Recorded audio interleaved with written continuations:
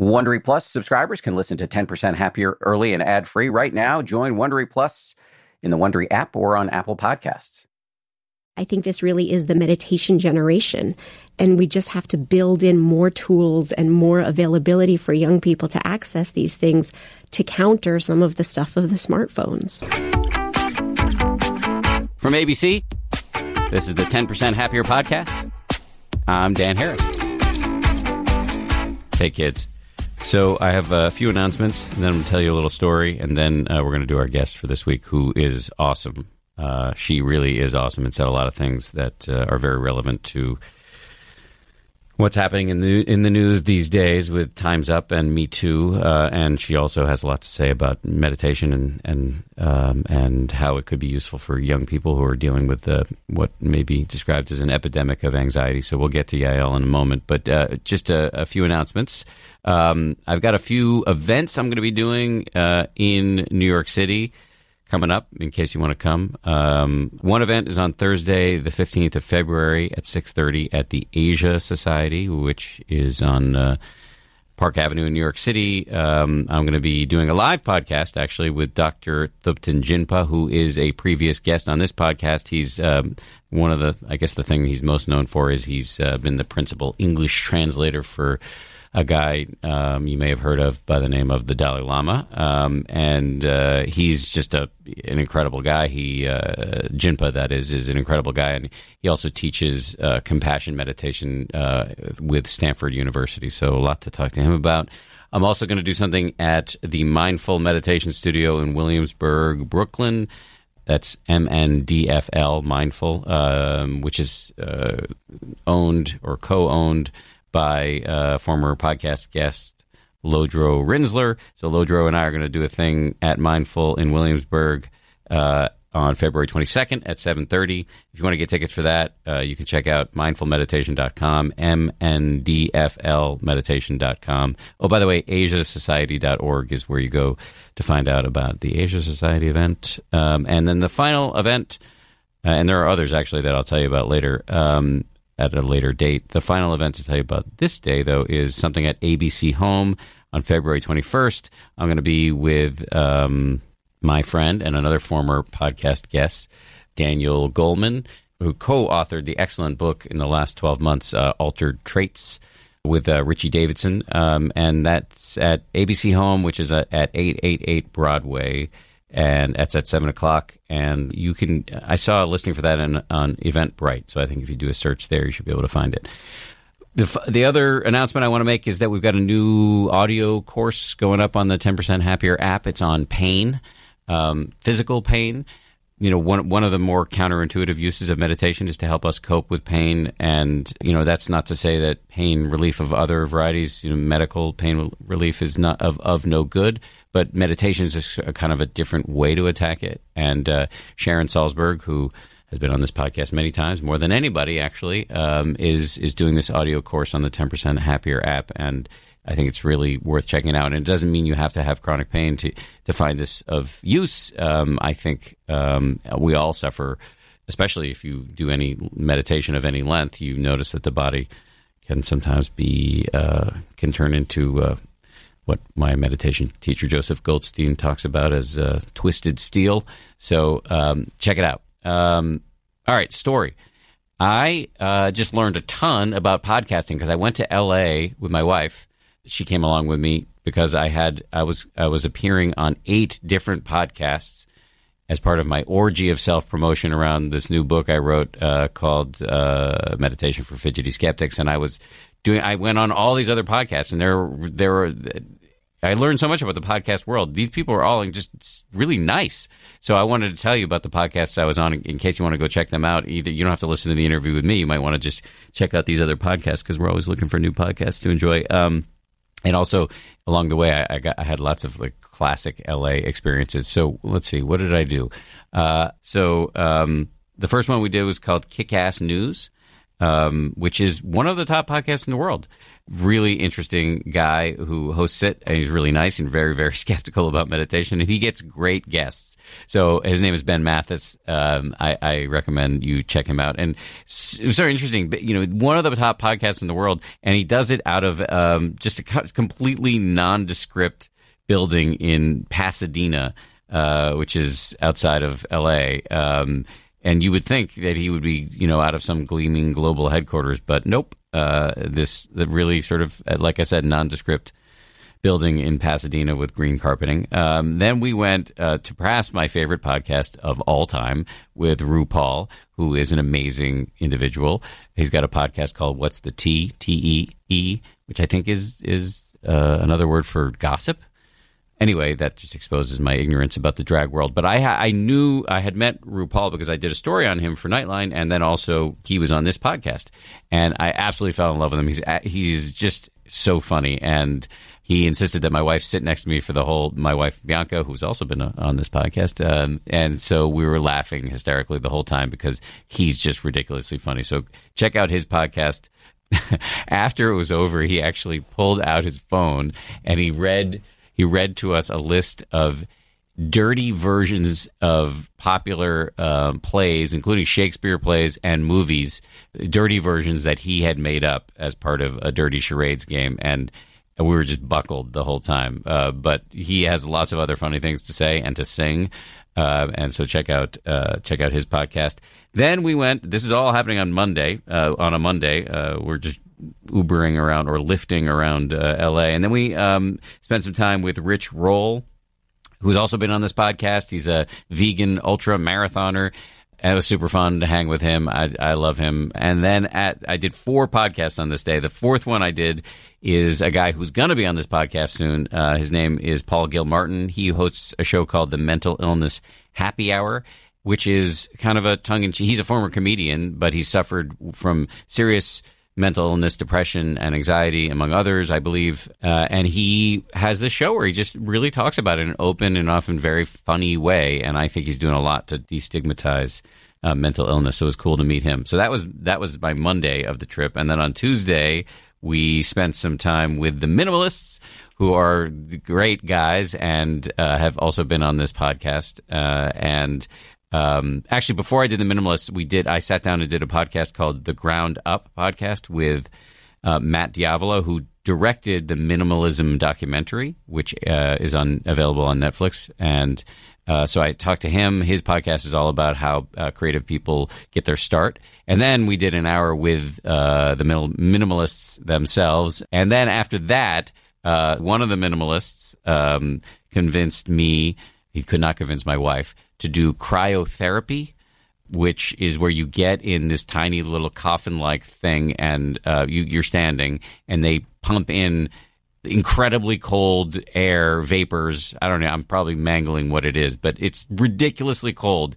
You're wearing gloves and earmuffs and socks to protect your extremities and underwear, and it's supposed to have some sort of therapeutic benefit. I'm not sure if it actually does, but it was like classic LA experience where you're just standing in this room. You get to pick the music. So I picked actually this band that I love, Always.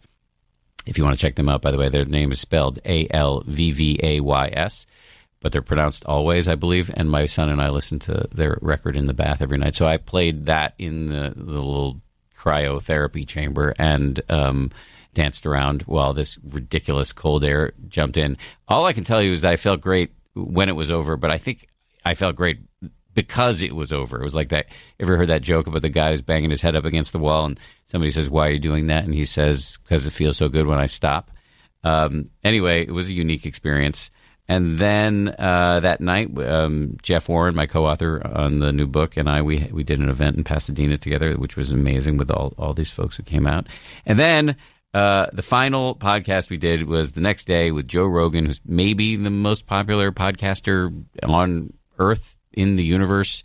And I had been texting with him the day before to just make sure I had the right time and location and everything. And he starts telling me on text that he has an isolation tank in his studio, in his podcast studio. He's got this gigantic, like 20,000 square foot setup with a workout area where you can train for mixed martial arts. He's got this video game with an archery thing, like a full-on.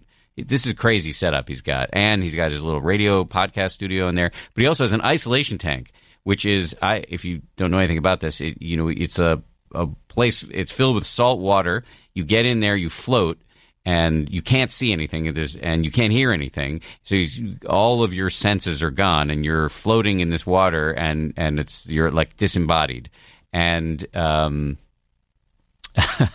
it was another classic. I think there's a little bit more science to suggest that this is good for you than the cryotherapy. I could be wrong about that, but that was my cursory read indicated. And I told when Joe said he had an isolation tank and did I want to get in, and I said no, and then he called me a chicken, and then I felt like I had to do it, so I did do it, and I was terrified to do it.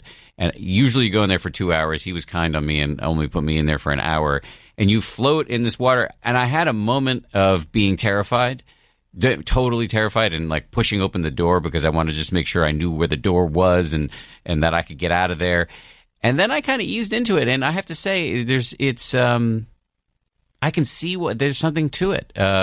When you take away all the other stimuli, you are transported mentally and psychologically in some interesting ways, and there are all sorts of fascinating experiences that people have in these tanks. And I'm actually, I want to do more research about what the science says around it, but I'm intrigued and may try it again. But anyway, in sum, here's what I learned just from my little whirlwind trip around L.A. A, it's fun to spend time with my wife. That was fun. B, L.A. is actually, I've always been kind of down on L.A., but I really like L.A., actually. C, the podcast world is filled with, as I said at the top, really cool people. And as you heard, a lot of these people have been on my podcast, and there's a lot of mutual support. Oh, by the way, I left one of the podcasts out. These two great young women who have a podcast called That's So Retrograde. They're really funny and very smart, and they talk about some stuff that goes way beyond the bounds of what we would talk about here because it may be described as woo-woo, but they also talk about stuff that I think you'd find very interesting and useful as well. And as I said, they're very funny, so we spend time with them. But that all just goes to reinforce my point that there's this kind of mutual support among podcasters as opposed to sharp-elbowed competition. And of all the podcasts that I just listed, I think there's a lot there for you to go check out, although you should be listening to this one first, always.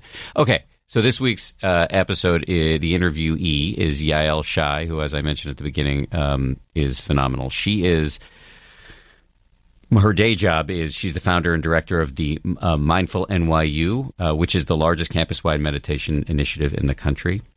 She's also the senior director of the Center for Global Spiritual Life at New York University.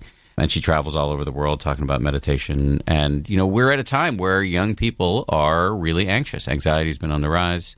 They're also, you have to wonder whether the proliferation of mobile phones and social media plays into that. I believe it almost certainly does. And many of you, my listeners, may be young and dealing with this, or you may have children who are dealing with this. And Yael has a lot to say that is of use. And if you are in neither of those camps, she's still an advanced practitioner with a lot to say that I think can be informative. And I didn't see this coming, but we talked about sexual assault on campus, and she had some really interesting thoughts about how meditation and mindfulness can play a constructive role in what is a really important cultural moment. So, without further yammering from me, here she is, Yael Shai.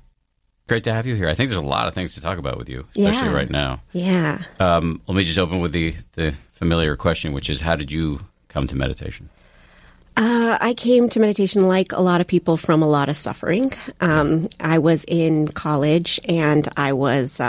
Where'd you go to college? NYU, where I teach now. Yeah, I went there, I didn't go there. I went there for one semester to NYU Film School, which was just long enough for me to realize that I suck at making movies. But I have fond memories. Do you? Yes, yeah, absolutely. I didn't. I liked my classes, but I had a really hard time there. Really? Yeah, I just felt like I was just plunked in the middle of the city without a lot of money, and everybody around me had a ton of money. Yeah, yeah. Where are you from?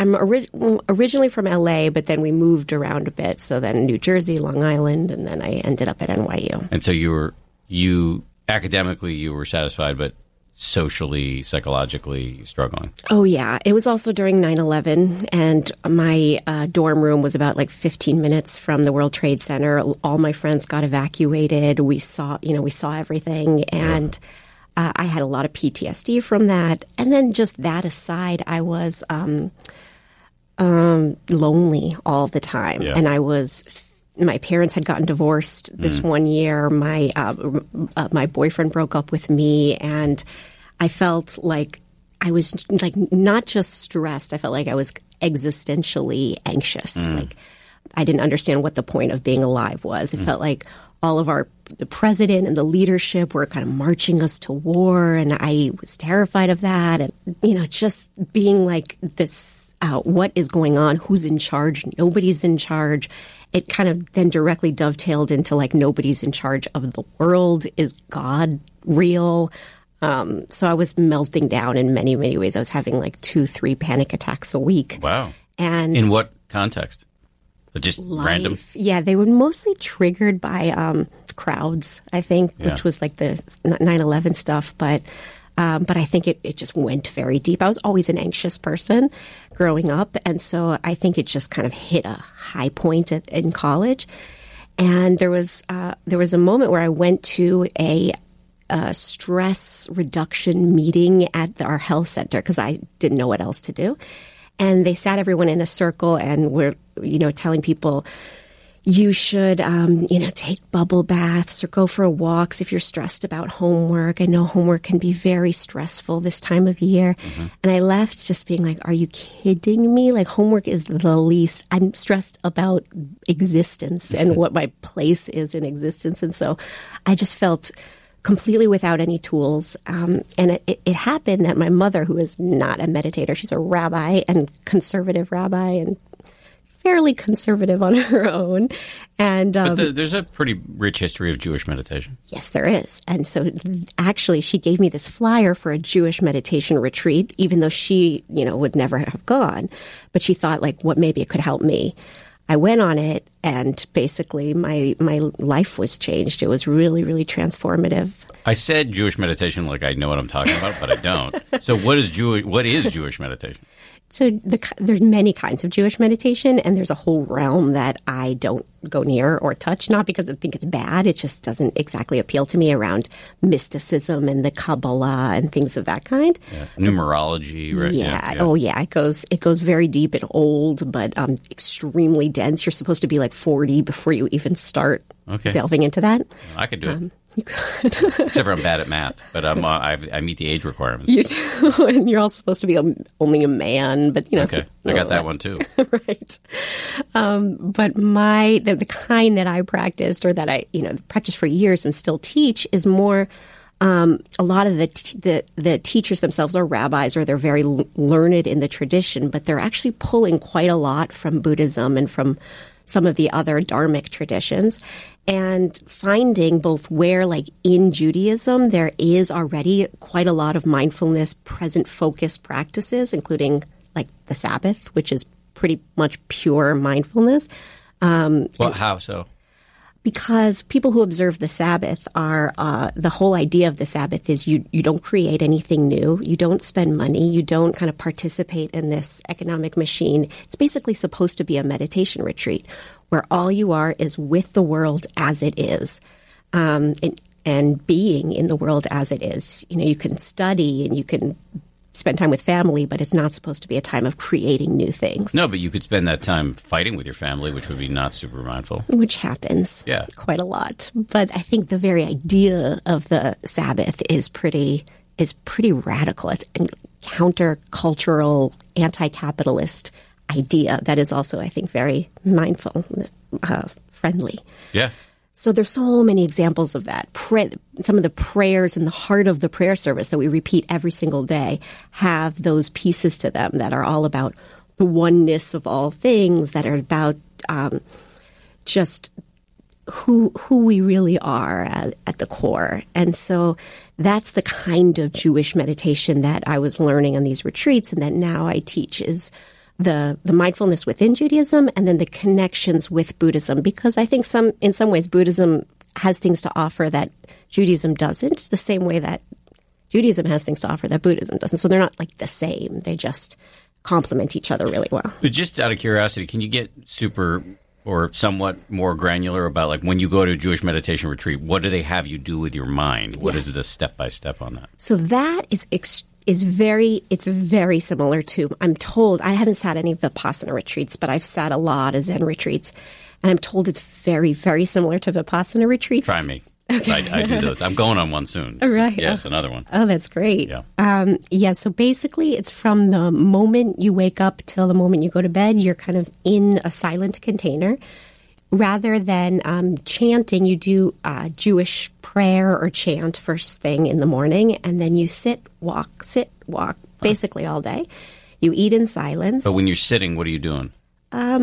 There's instructions. So sometimes you sit and just watch your breath, and sometimes you sit and they all studied in Vipassana traditions. This sounds like a Vipassana retreat. That's where they learned it from. Okay. But, so it's kind of a Vipassana retreat with a Jewish overlay. Exactly. Okay. And then the talks, they call them Torah talks, but they're Dharma talks. Okay. And then you have one of those every evening. But the thing that changes, or that's like a little bit different, is that over Shabbat, you have a little bit of a Torah reading and an incorporation of the Shabbat prayers, the Sabbath prayers. And that's a little bit, I'm imagining, different than a Vipassana retreat. Yeah. But otherwise, I think they're really similar. So you were like 18, 19, 20 when you started doing this? I was 19, and I was probably the youngest person on the retreat by 45 years or so. I mean, I was really the only young person there at that time. Things have changed now. Yeah. But I got there and I was like, what am I doing here? And I thought it was going to be, I never meditated before. I just thought it was going to be like a spa. And that maybe they would have massages or like jacuzzis. And of course, it's nothing like a spa. And so I had several breakdowns on the retreat itself. But at some point I met with the teacher, and he kind of just really helped me to shine a light on what was causing all that fear and all of that panic. And once I did that, and I realized it was so much about a fear of death, the fear of being invisible, which is what I was just carrying around for so many years. That's what really started to kind of transform the roots of the anxiety that I was feeling, and that I thought I would never stop feeling. And have you been doing it ever since, or were there breaks? I didn't have a daily practice at first. It took me a long time to have like a regular practice. I would just go on retreats every year, and that was my practice. And then it took some time to build up to have it be a real part of my everyday life. But pretty much since then, I haven't stopped completely, and that's now like 16, 17 years. Wow. Yeah. And so how did that lead you to your current employment? Yes, it's kind of windy because I went to law school. And I was interested in criminal justice reform, and that was my main work that I was doing. But I never stopped meditating, and I never stopped being really interested in it. And I would just go on longer and longer retreats. And at some point, I thought, I was working at NYU at a policy center, and I thought, I've loved this work, but I'm ready to take it into a more spiritual direction to make that be more of my full life.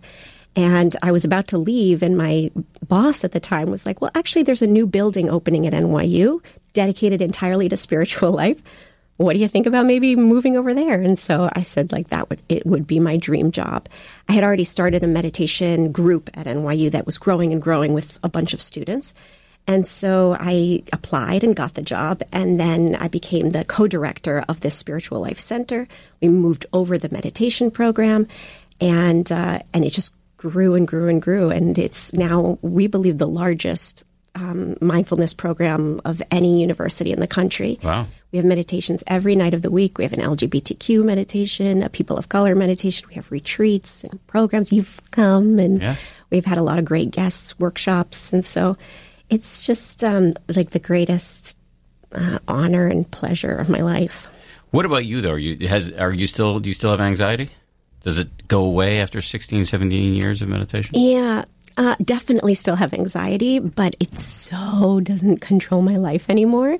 Like I say in my book that there's this one moment I remember I had to go to a graduate student mixer to talk about the meditation program, maybe like 7 years ago.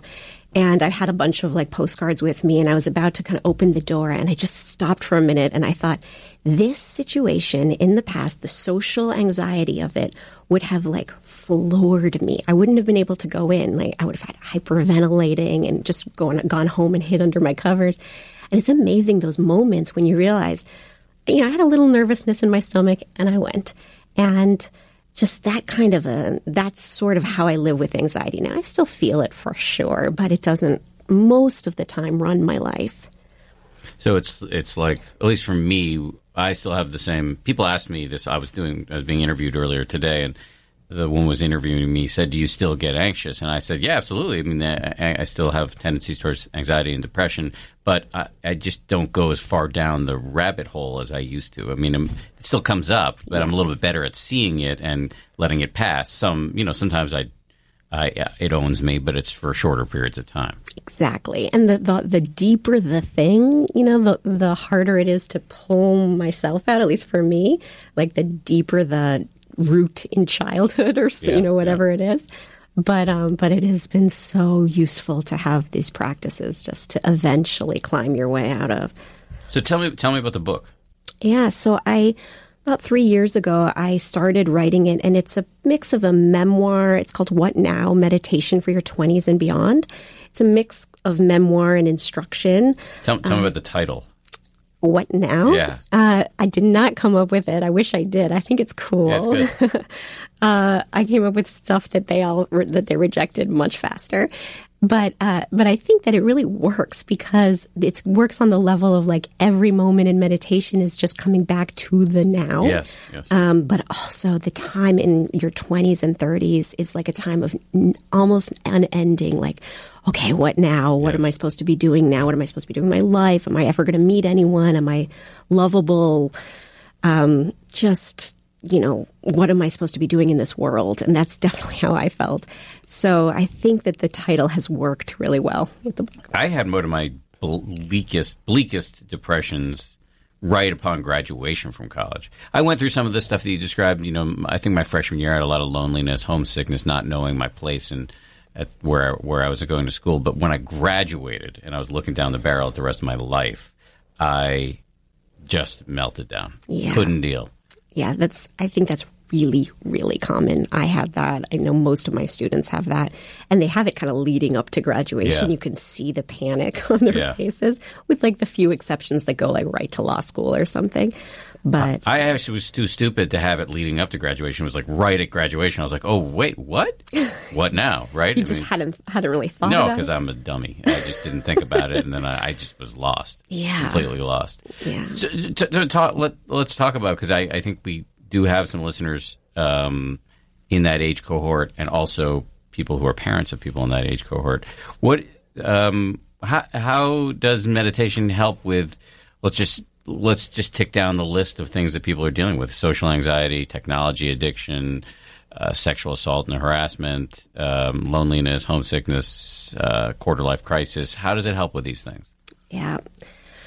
I think if you would have kind of told me that meditation would, when I was in my 20s, that like one of the perks of meditation is like it actually helps you to know and accept yourself better, or love yourself more, I probably would have been like, I love myself enough. I have good self-esteem. I'm a very healthy person is what I thought.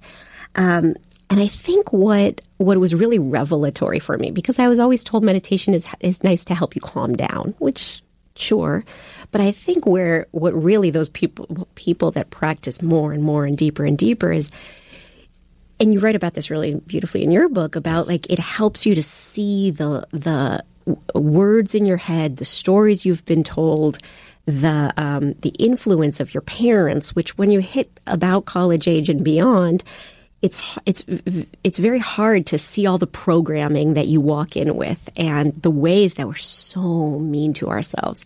And it took me till my first meditation retreat where I was, sitting there, and then these narratives would come through like, every time I shifted, like, you're ruining everybody else's meditation. Oh, yeah. You know? I've had that. Yeah, just really cruel things like, you're such a loser, nobody will ever love you. And it takes a lot of just being there and really hearing it to be like, wait, is that true? Where did I learn that? What is that doing for me? How is that limiting me and causing me suffering in the wider world? And so I think for this age group in particular, just starting to open up to what those narratives will be then provides a path to healing from that and to figuring out how to move forward into a place without such limiting beliefs about ourselves. Yeah. And that affects loneliness in relationships, and that affects job, because when you're still having the voices of your parents or other people in your head or society in your head, it's really hard to see what's inside you, what's the gift you bring to the world, and what your own unique voice is. How's the buy-in on campus? Because are you just I worry for you that you might be just getting the folks who would normally be interested and susceptible to meditation, but you might not be getting the tougher nuts to crack. Or is the stigma that might have existed when, say, I was in college gone? It's definitely, I find it getting less and less every year. I think our numbers are just every year growing and growing and growing, and the less people you would expect. Like when I first started the meditation program, there was a lot of students that wanted to be renamed themselves Rain, or, very hippie-ish, lovely people, but were that into Pilates and yoga and just a very different, like the typical who you would expect to be showing up. Yeah. These days, we have at NYU, we have a mindfulness in business program, and we have very stressed people, and we have people who look every which way. And what's interesting is that because our center is situated inside our spiritual life center, we have people very religious people of every different religion that are coming just to kind of access their own self and their heart and their breath. And so it's a real mix of people. I'm sure there are people that we're still not accessing, because I tend to really like these students, and I'm like, do I just get the best students? Maybe they're the ones that are attracted to our center, but I think it's growing and changing. Just like in society, the who's coming to things is growing and changing. I went back to my alma mater, Colby College in Maine, a couple of years ago to give a talk, and I was really surprised. First of all, the room was filled. I learned later that people who came got PE credit or something like that, so that's probably why the room was filled. But at the end of the talk, this like buff dude got up and said, "I'm the president of the Colby Mindfulness Club. We meet every week in the chapel. Come." And I was like, "Really? You?" It was amazing. So, I do think that especially for younger people, and I'll also just share one other thing, is that when I give talks at high schools or colleges, they're the most receptive audiences. So there's something about young people today, I think maybe they're uniquely stressed, or maybe that just the stigma isn't there for them the way it was for me, that they seem to get it. Yes. I think that's why I love working with them too, because and I notice it when I go talk to adult audiences or do workshops with adult audiences, and you're kind of fighting people. Yeah. And you just don't fight people that much with college-age students. They're so open. It doesn't mean they don't have their critical minds, and they're really working on their critical minds, but they are just kind of like, I don't know if it's generational or if it's just the developmental stage they're at, because I wouldn't have been open when I was in college, though. No, so I wonder whether it's inherently open-mindedness, or if it's the fact that they just didn't grow up with the same sort of cultural baggage that we did, or if it's because now there's so much stress being younger with technology and all sorts of other stressors, social media. That is definitely true. I think that they're coming because the need is greater than ever before, and the amount of addictions to the phone and to social media, and also just trying to figure out who you are when you're constantly being told to brand yourself and to be on social media almost like professionally, like it's a good idea Really? for them. Yeah. Even in college?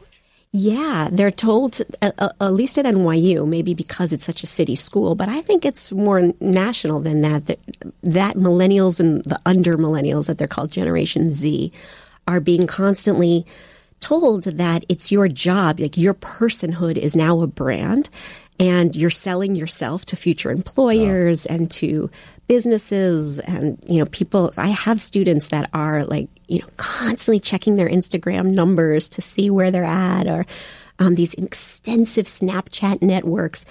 And I think they find it hard to figure out who's actually there behind the branding. And this is a practice that helps them to do that. This show is brought to you by BetterHelp. I got to tell you, I feel so much better when I talk about my anxiety instead of keeping it bottled up. There's an expression that I first heard from the great researcher and also Zen practitioner Robert Waldinger: never worry alone. Our temptation many times is to keep it bottled up, but the data really show that the people who do the best in life, who live the longest and are the happiest, have strong relationships with people with whom they can talk about whatever's going on in their lives. And for me, therapy is part of that. If you're thinking of starting therapy, you might give BetterHelp a try. It's entirely online, designed to be convenient, flexible, and suited to your schedule. Get it off your chest with BetterHelp. Visit BetterHelp.com/happier today to get 10% off your first month. That's BetterHelp, HELP.com/happier.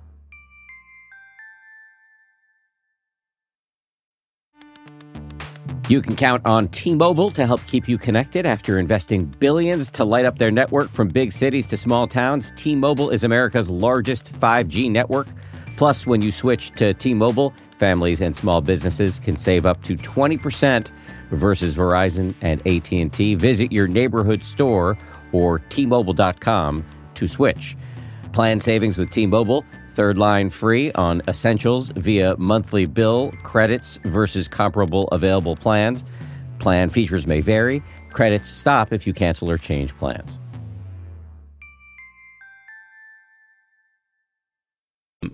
What about, the other thing about that social media, the other phenomenon, sort of pernicious phenomenon that results from social media is FOMO, fear of missing out. Totally. You just you see all your friends at a party and you're not there, that kind of thing. You hear about that a lot? Yes, there's some of that. And then the other piece, and from a Buddhist perspective, that is like insidiously everywhere. And everyone feels this way, but I think because they're on their phones so much, they have this comparing mind problem, which is that you're constantly comparing yourself to everyone else. And someone's always better looking than you, or more perfectly filtered, or their life looks better than you. And it's brutal. And actually, some of the research studies that have come out about happiness related to Facebook have been saying that that's the piece, that it's both FOMO and it's this piece of comparisons that is what makes people depressed after spending extensive amount of time on social media. Yeah, because everybody's life is edited when you look at on social media. Exactly. And I only recently joined Instagram. I was on Facebook forever, but now all of my students are on Instagram and Snapchat, and so I joined it. And you can be beautiful there, and so that's what they do. You're just selling this beautiful vision of what your life is. Yeah. And all of your suffering is hidden away, and you feel like you're the only one in the world. Yeah, I just always, on every Instagram post, I just put #blessed. I hate that. Ridiculous. I actually just don't even post much of myself. I always just post my kid. Yeah. And that's why I'm on Instagram. I want to see other people's kids. I know. Or vacation pictures or whatever. Yeah. I do think I'm not anti-social media, but I do think that the reversible camera has opened up a bottomless well of narcissism that I didn't know was there. Yeah, and I always I'm a little hesitant because I don't want to be the person that's like, oh, kids these days and them and their whatever, because I'm sure people. It's not just kids. My friends, I'm old. My friends are like, I don't understand that you're having dinner. Why are you posting a selfie? Why are you talking to the person? Right. It's just true. It's it's just a fact of our lives, and there are wonderful things about it and ways that we can reach people and connect to people. Sure. But there has to be some kind of check check. And I have a whole section in the book on this, like, how do we deal with this world of ours? It's a part of our world that needs the practice more than anything. So what do you say? I say a couple of things. One is to watch the reach, like watch the moments when you reach for the phone, because right there in that moment, if you can pause it before you go, you can usually learn a lot. Like for me, oftentimes I'm feeling like a little lonely or a little unsure of myself. And I reach all the time. I mean, it's all the time. But to just tap into that moment and to see if you can actually feel what you're feeling before you go online. That's good. Yes, I think it's really been helpful for me. The second thing is this comparing mind issue. And what I've started practicing, which is also hard but helpful, is to every time you're lost in that sea of like comparison, somebody else is like more successful or better looking or has a better life, to just pause for a minute and then really close your eyes and imagine just for a minute, what if you are completely okay and beautiful and lovable just as you are right now. And sometimes it's hard to even imagine that, so you have to just almost like take a leap of the imagination. Just what if? How would you feel if you were? And it just cuts or breaks that like endless feeling of not being enough or not being good enough. I'm going to use that next time I see Anderson Cooper on TV. Aww. He's my man crush. He's so good. He was on this podcast a couple weeks ago, and the only time my producers who were on the other side of this glass, we've had all sorts of celebrities on the show. It's the only time they've asked for pictures with a guest. Aww. But no, I hear you. I mean, I get lost in comparing mind all the time. I'm kidding about Anderson. I mean, I compare myself to Anderson. I know there's really no comparison, but lots of comparing mind, even for somebody like me who's been meditating for a while. It is such, I think you used the word before, sort of an insidious psychological phenomenon. Right. It's really powerful. And in the meditation world, it's even funnier because I find myself comparing myself to other meditators, other meditation teachers. I'm like, what is this? Like, that's not the point. And, but it's hard. It's better to see it. Yes. That's the best thing, is to just see it and realize it's human and forgive yourself for it, but not to put so much stock in it, or try as much as you can to not believe it's real, because, we all know that we're completely interconnected. And so, you and Anderson are really more connected than you are two separate beings that can compare against each other anyway. Well, okay, say more about that, because that sounds to me, and I'm going to be skeptical for a second, but I think I'm not, in this case, I'm not just playing a skeptic, I actually am skeptical. I think what you're saying is inarguably true, but it's hard for me to feel that when I hear it, it sounds like a bromide that I can't connect to in terms of it feeling real. Yeah. Even though I know you're right. Yeah. So there's a kind of a Buddhist idea, not an idea, like a central tenet called the 3 marks of existence. And one of those is impermanence. And another one that's also connected to this is that there's no separate self, that everybody, that every time the ego kind of crunches around itself and says, like, I'm separate, it's a delusion, because we know, and scientifically, we know that our minds and our ideas are constantly being influenced by everybody else at the same time, by the world, by everyone who's ever lived and ever will live. And so for me, it's really clear, like it's a really clear line of suffering when I can feel, and I feel it with my whole body, this constriction of Yael needs attention, or, I must be better than this person, or am I better than this? I am worse than this person. That constriction around this separate identity hurts. It just feels really bad. Even if in this one comparison I'm winning, and I'm like, okay, I'm winning there. It's a very unstable win. Yeah. It can be knocked off at any moment. So if instead I can really be like, try and open that clench around this idea that I'm a separate person. Of course, to some amount, we are separate people, but on a deeper level, remembering that we're all going to die, and we're all going to be part of the same soup again, and that we even now, to some level, we're both waves in the ocean and we're made of water. To me, it's really relaxing. It is. I agree with everything you're saying. But I don't know how it helps me with my Anderson Cooper problem. I'm sorry, I don't mean to pick on Anderson Cooper. You know what I'm saying? Yes, yeah. Does it?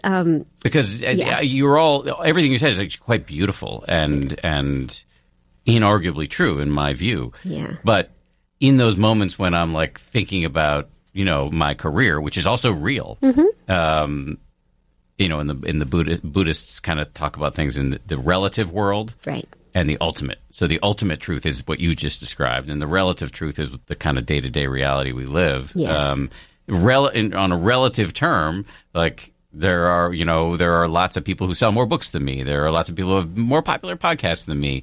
So and there are maybe people, there are meditation teachers out there who you maybe have some lurking envy for. So totally. How does it really make you feel better in a relative sense when you think about the ultimate in those moments? Or maybe it doesn't. Maybe the point is to just jar you out of relativity and more toward the ultimate. I think it's that. Yeah. And I think it doesn't work all the time. Okay, that's useful. It's just the times, when I can when I have enough space and I can back out of that. When you're mindful. Feeling. Yeah. Yeah, which is not all the time. Well, of course, it's not for, it can't be. When you talked about before quite eloquently about the illusion of separation, just reminded me, and I don't know if this is going to make any sense, but I would just flash back to my last meditation retreat. And I remember I had this moment, I was like standing up outside in one of those moments, like you get 5 or 6 days in and you're not embarrassed to stand outside with your eyes closed or even open for a long time, just not doing anything, which is kind of amazing. Mm-hmm. And I remember thinking, I don't know what the exact word was, but something about the world is flowing through me.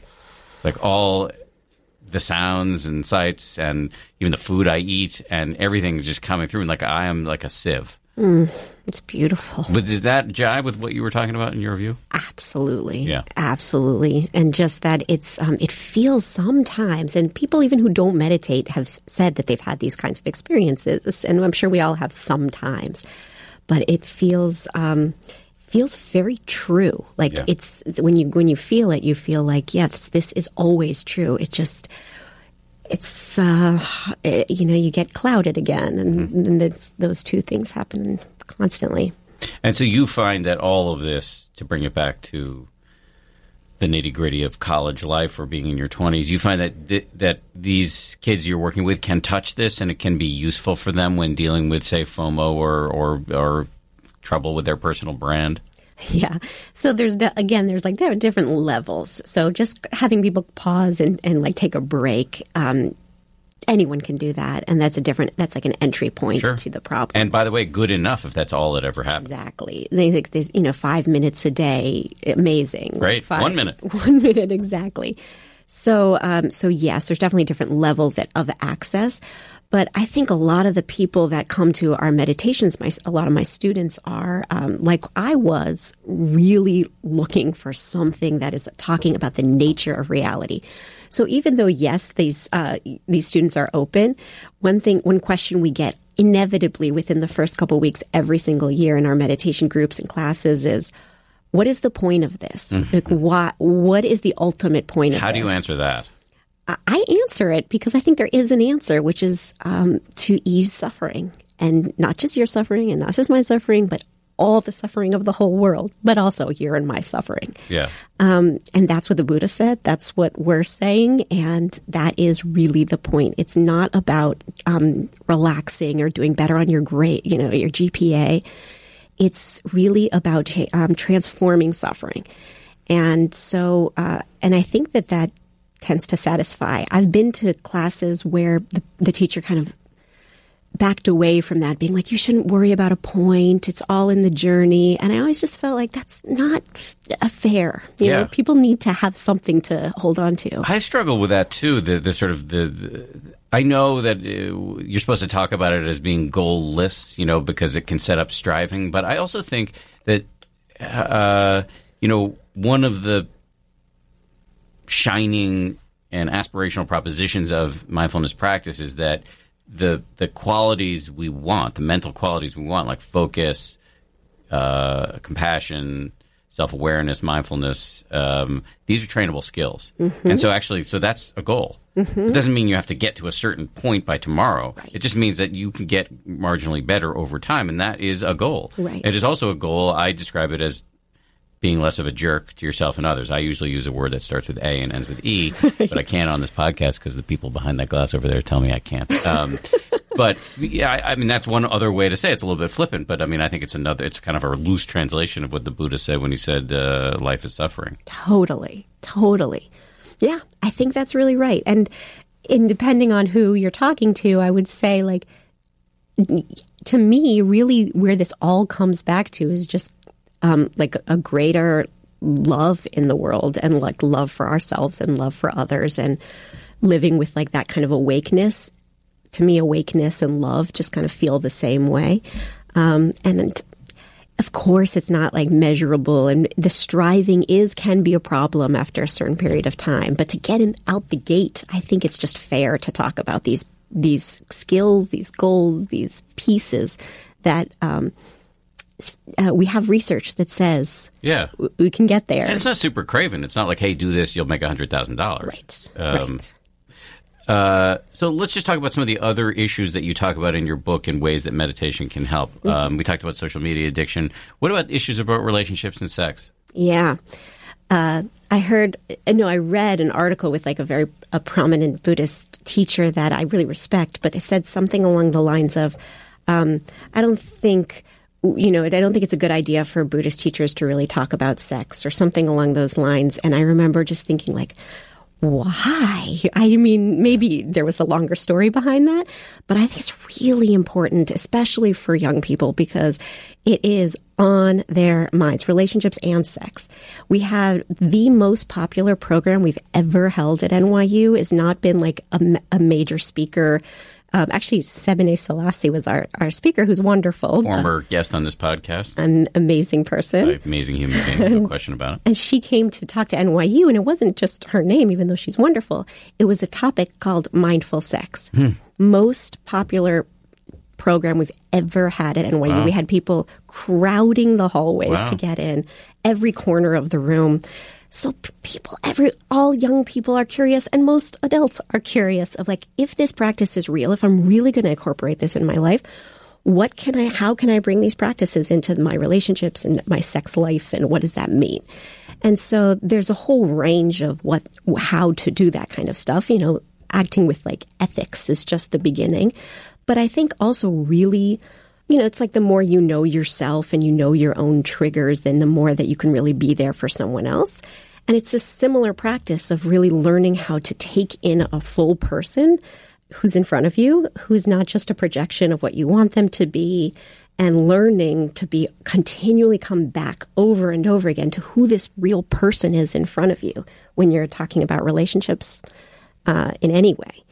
So I think... What are some of the... Sorry, I didn't mean to interrupt you, but sure. What are some of the practices you recommend in your book as it pertains to relationships? Yes. So I think a lot of it is kind of like the same way that we talk about it in meditation, where you come back to your breath over and over again, or you come back to a strong emotion over and over again. The practice is if you're in a conversation with someone, or unless it's particularly a tension-filled conversation, a fight, to actually keep practicing feeling your own feelings, and then also being there with the person and continuing to realize what's yours and what's really happening in real time. And that is a hard practice, but I think one worth trying. And I use a lot of examples of times I've failed miserably with my husband, or, had these fights escalate into really bad places because I was just saying to him, like, one of the major things that has plagued us and my relationships has been like my feelings of jealousy. And so I would say, like, you thought that, I know that you think this person is prettier than me, or whatever it is, like over and over again. That's painful for you. It's very painful. And talk about being lost inside of a hole. Like that is a place I get lost in, that hole. Yeah, I get it. And then he is, sitting there being like, you're not seeing me. You're not hearing me. I'm talking to a wall here. Is he a meditator too? Since we've met, we've done meditation together. He's a naturally kind of spiritual person, but that's not his main thing. But his response sounded like, as the kids say, like something a woke person would say. Sometimes, he has his own things, but in these situations, I think he is able to be like, you're not interacting with me, and I feel really bad, and this is really upsetting to me. Yeah. And it's very hard to pull yourself out and to be like, because it's almost like two projects. The project of working with yourself and the pain that you have from, in my case, like from childhood being one in a big family and not getting enough attention and just being like, oh, poor baby, like you have a lot of pain here. And then there's this other person in the room, and that to really see the differences between you it's a hard practice, but I think a really powerful one. So do you teach mostly straight up mindfulness? In other words, look at your breath, but then when you get distracted, start again, and then that way you build up kind of a self-awareness. You see that you're having this nonstop conversation with yourself, and then it owns you less. You teach that, but you also teach sort of loving kindness, where you systematically sending good vibes to people. Yes, you do both. Mm-hmm. And also, I include an entire section in the book about a RAIN practice. I don't know if you know about that one. It's recognizing, accepting, inquiring, and nourishing, which is my favorite word for the end part. So it's like a way of working with very powerful emotions. And I teach that a lot to students because young people are dealing with powerful emotions constantly and don't often have a lot of mechanisms of dealing with it. And so the breath practice is important just to develop a sense of focus, but I think oftentimes that's really where they need to be at, is really processing powerful emotions. So you mentioned RAIN and you spelled it out, but many of the listeners may not actually know what it is. I think it's actually extremely useful. Can you just walk us through it step by step and how we would do it ourselves? Sure. So the R for RAIN is for recognize. So the predicate here is you're sitting there either in real life or on the meditation cushion, and you're ambushed by a very strong emotion. Yes. Okay, so then you do RAIN. Exactly. So you're lost in it. You're feeling, let's use jealousy as an example. Yeah. You're completely lost in it, and you have this narrative in your mind, and you say, okay, I'm going to actually sit and practice instead. So the first thing you do is you say, you recognize, okay, I'm feeling jealous. This really hurts. And underneath the jealousy is just this feeling of not feeling good about myself, feeling really bad about myself. And just naming it sometimes is huge, because one of my teachers, Jeff Roth, one time said that between the ages of birth and 30, anytime he felt a strong emotion that was between his head and his knees, he just would register it as hungry and would just eat, And I think a lot of us have that feeling. Yes. That's why I'm laughing. You skip right over really naming what you're feeling. Yeah. And so first is that recognition. Then you go into the A for RAIN, which is allowing or accepting. And that's the kind of you try and bring into your body, you're just, I'm not going to fight this. This is happening. This is really happening. But that doesn't mean passivity.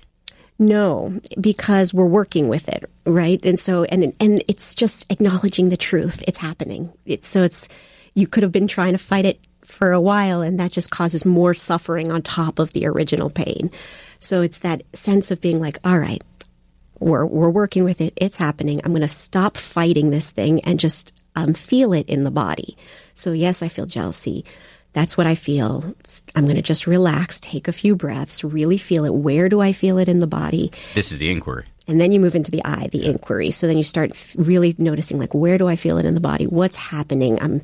My shoulders are rising. There's a lot of tension in the chest. There's a feeling in the stomach. I feel like I'm disappearing into a black hole. Whatever it is that you're really noticing, feeling, naming it to yourself. And then as you have a little more space, and sometimes you just do recognize, accept if you only have a short period of time, and that can be huge. If you have a little bit of time and space, you can ask yourself this question: what's underneath this? What does, if I was going to ask this jealousy, a question, where do you come from? What do you want to teach me? What do you want to tell me? It's that kind of gentle inquiry, and you may get an answer, you may not get an answer, but it's just very soft and asking those questions and feeling it in the body, asking where it is in the body. And then for N, so there's two different ways that you can go. So one way is saying N is for non-identifying. So that's kind of continually letting go of whatever it is that you're working with. I find that for me personally, and also oftentimes for my students, that can look a little like pushing it away. So I try and stick with the other word for N, which is what what Tara Brach uses, which is called for nourish. And rather than any kind of sense of like, I'm going to push this away, because it's there, you feel it, you've been gently working with it. And then you can ask yourself this question: what can I do for myself right now? What can be healing? What can I soften for myself? How can I nourish myself at that moment? And it couldn't just be sitting there and breathing. It could get a glass of water, take some space. And that's basically the practice. And you find that the kids you work with embrace this, are able to operationalize it? Yes. And I use it specifically. I break down 3 powerful emotions in the book: anxiety and fear, anger and desire, which I think doesn't get enough play either in Buddhist circles, and how to work with those 3 emotions. Would you say more about desire and how it doesn't get enough play? Yes. So I think there's a very common misunderstanding about Buddhism that basically you become a Buddhist so that you don't have any more desires, or that desire is the root of all pain and suffering. To some degree, I think that clinging and grasping, yes. But I think there's a difference between the natural human feeling of desire and opening to that desire. Mark Epstein wrote this beautiful book about opening to desire as an emotion that is not. It's a great book. It's a great book, and I think its premise is that desire is an incredibly powerful, beautiful emotion that isn't necessarily about suffering. If we can really feel it before it turns into just the grasping, or if we can back out of the grasping and just feel desire as like a wave that can wash over you. And I, for years, was just so deeply ashamed of all desires. I thought they were just so ugly and so gross, and the way that you're supposed to go around in the world is to just really be to hide everything that you want or desire, and to just wearing only loincloth, right, or be above it all. Be above it all. And I think that is dangerous and painful, and was really painful. It was really painful for me, and so I've kind of come full circle on desire. And Mark Epstein talks about the connection between anxiety and desire, because so often the things that we're afraid of, and we live in fear all the time, it's actually because we really want something. And it's easier to live on the fear side than it is to just acknowledge how badly we want something. We talked about technology for a while, but I want to come back to it because I realized I had circled on this page in front of me an article that you forwarded along that I, of course, didn't read, but the headline is really compelling, and I want to hear your take on it. It's from The Atlantic. Have smartphones destroyed a generation? Yeah. What's your take? The article is somewhat depressing, very depressing. And she's been doing this research for years, this professor who wrote the article, and talks really about how this generation, this younger generation that she calls the iGen generation, is having what she calls the worst mental health crisis in, decades and decades, which is all about loneliness and isolation that smartphones have accelerated. So I think it's hard to argue with that. Is it the phone or the social media apps on the phone? She actually kind of conflates the two in many ways, but I think it's primarily social media. I think that's where the majority of young people are spending their time. But there's also, I guess, games and emails and stuff. But I think it's mostly social media and just consuming news in general. But I don't know. I don't know. I don't want to be too pessimistic because, again, this is the world we live in. And so I think there's a lot of possibilities and there's a lot of interest. I think this really is the meditation generation. And we just have to build in more tools and more availability for young people to access these things to counter some of the stuff of the smartphones. Jumping around a little bit, but there's been so much talk, I think, justifiably so, about rape culture on campus, sexual harassment, sexual assault. Do you think that mindfulness practice has a useful role to play in terms of mitigating this issue, mitigating this problem? Yes, I do. I think the place where I see it the most, where it could be so important and so beneficial, is in this area of talking about sex and desire, trying to allow people to own their sexual energy and their uncomfortable feelings before it gets, completely doused in alcohol and then horrible situations happen. That doesn't take away from people's agency and the importance of educating people about consent. And we do that to the nth degree at NYU. We have mandatory consent workshops and things of that kind. But I think until you start to really ask people, and I say it's primarily young men who are the perpetrators of these crimes, but though not exclusively, but primarily, unless you start to really teach young men, I think, how to sit with this incredible place of discomfort, these incredibly strong feelings, the feelings that come when one is rejected, or when, you feel you're sitting with shame, and a lot of the underlying psychological pieces that go into what rape culture becomes. I think we're continually going to get a problem from just focusing on punishment and consent. Now, I think those things are important, or accountability and consent. I don't want to say that I don't think those things are important, but I think we're missing a piece here. It's really interesting. And both of us have sons. You have a 1-year-old, I have a almost 3-year-old, and you have another son on the way. Right. So this is important for our boys to learn. Right. And coupled with, of course, understanding about like respect and women and things like that. But I just think it goes deeper than that. And this isn't just for college kids. I mean, we're sitting here in the middle of a massive crisis of sexual harassment and assault in the workplace. And the Senate, and yes, of course, right, pretty much everywhere. So it really does seem like men need to learn how, as you said before, to understand this sort of desire and all of the attendant pathologies coursing through our veins, and be able to sit with it mindfully so that we're not controlled by it. And as you say, douse it in alcohol and do something stupid, or even sans alcohol, just doing something stupid, because we're just being yanked around by all the stuff that's happening beneath the surface in our own minds. Right. And I see it constantly at NYU in I would say the vast majority of cases that I'm actually on a sexual assault appeals committee at NYU. And I would say the vast majority of cases we see there are gray area cases where, like, you just feel that, like, a lot of people did a lot of things not smart in these situations, and you have to hold someone accountable or not hold them accountable. But you want to just turn back time and catch them before, and just say, like, there's got to be a better way before you get to this point where you're in this murky territory. But, mindfulness is not a silver bullet. So, of course not. I'm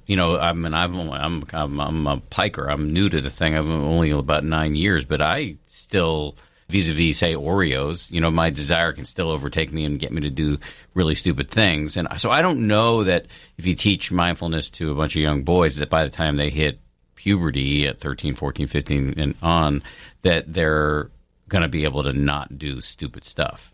Totally. But it may just reduce the odds. That's the hope. Yeah, just like the consent workshops, maybe they might help. Just like, if you just get enough of the right messages.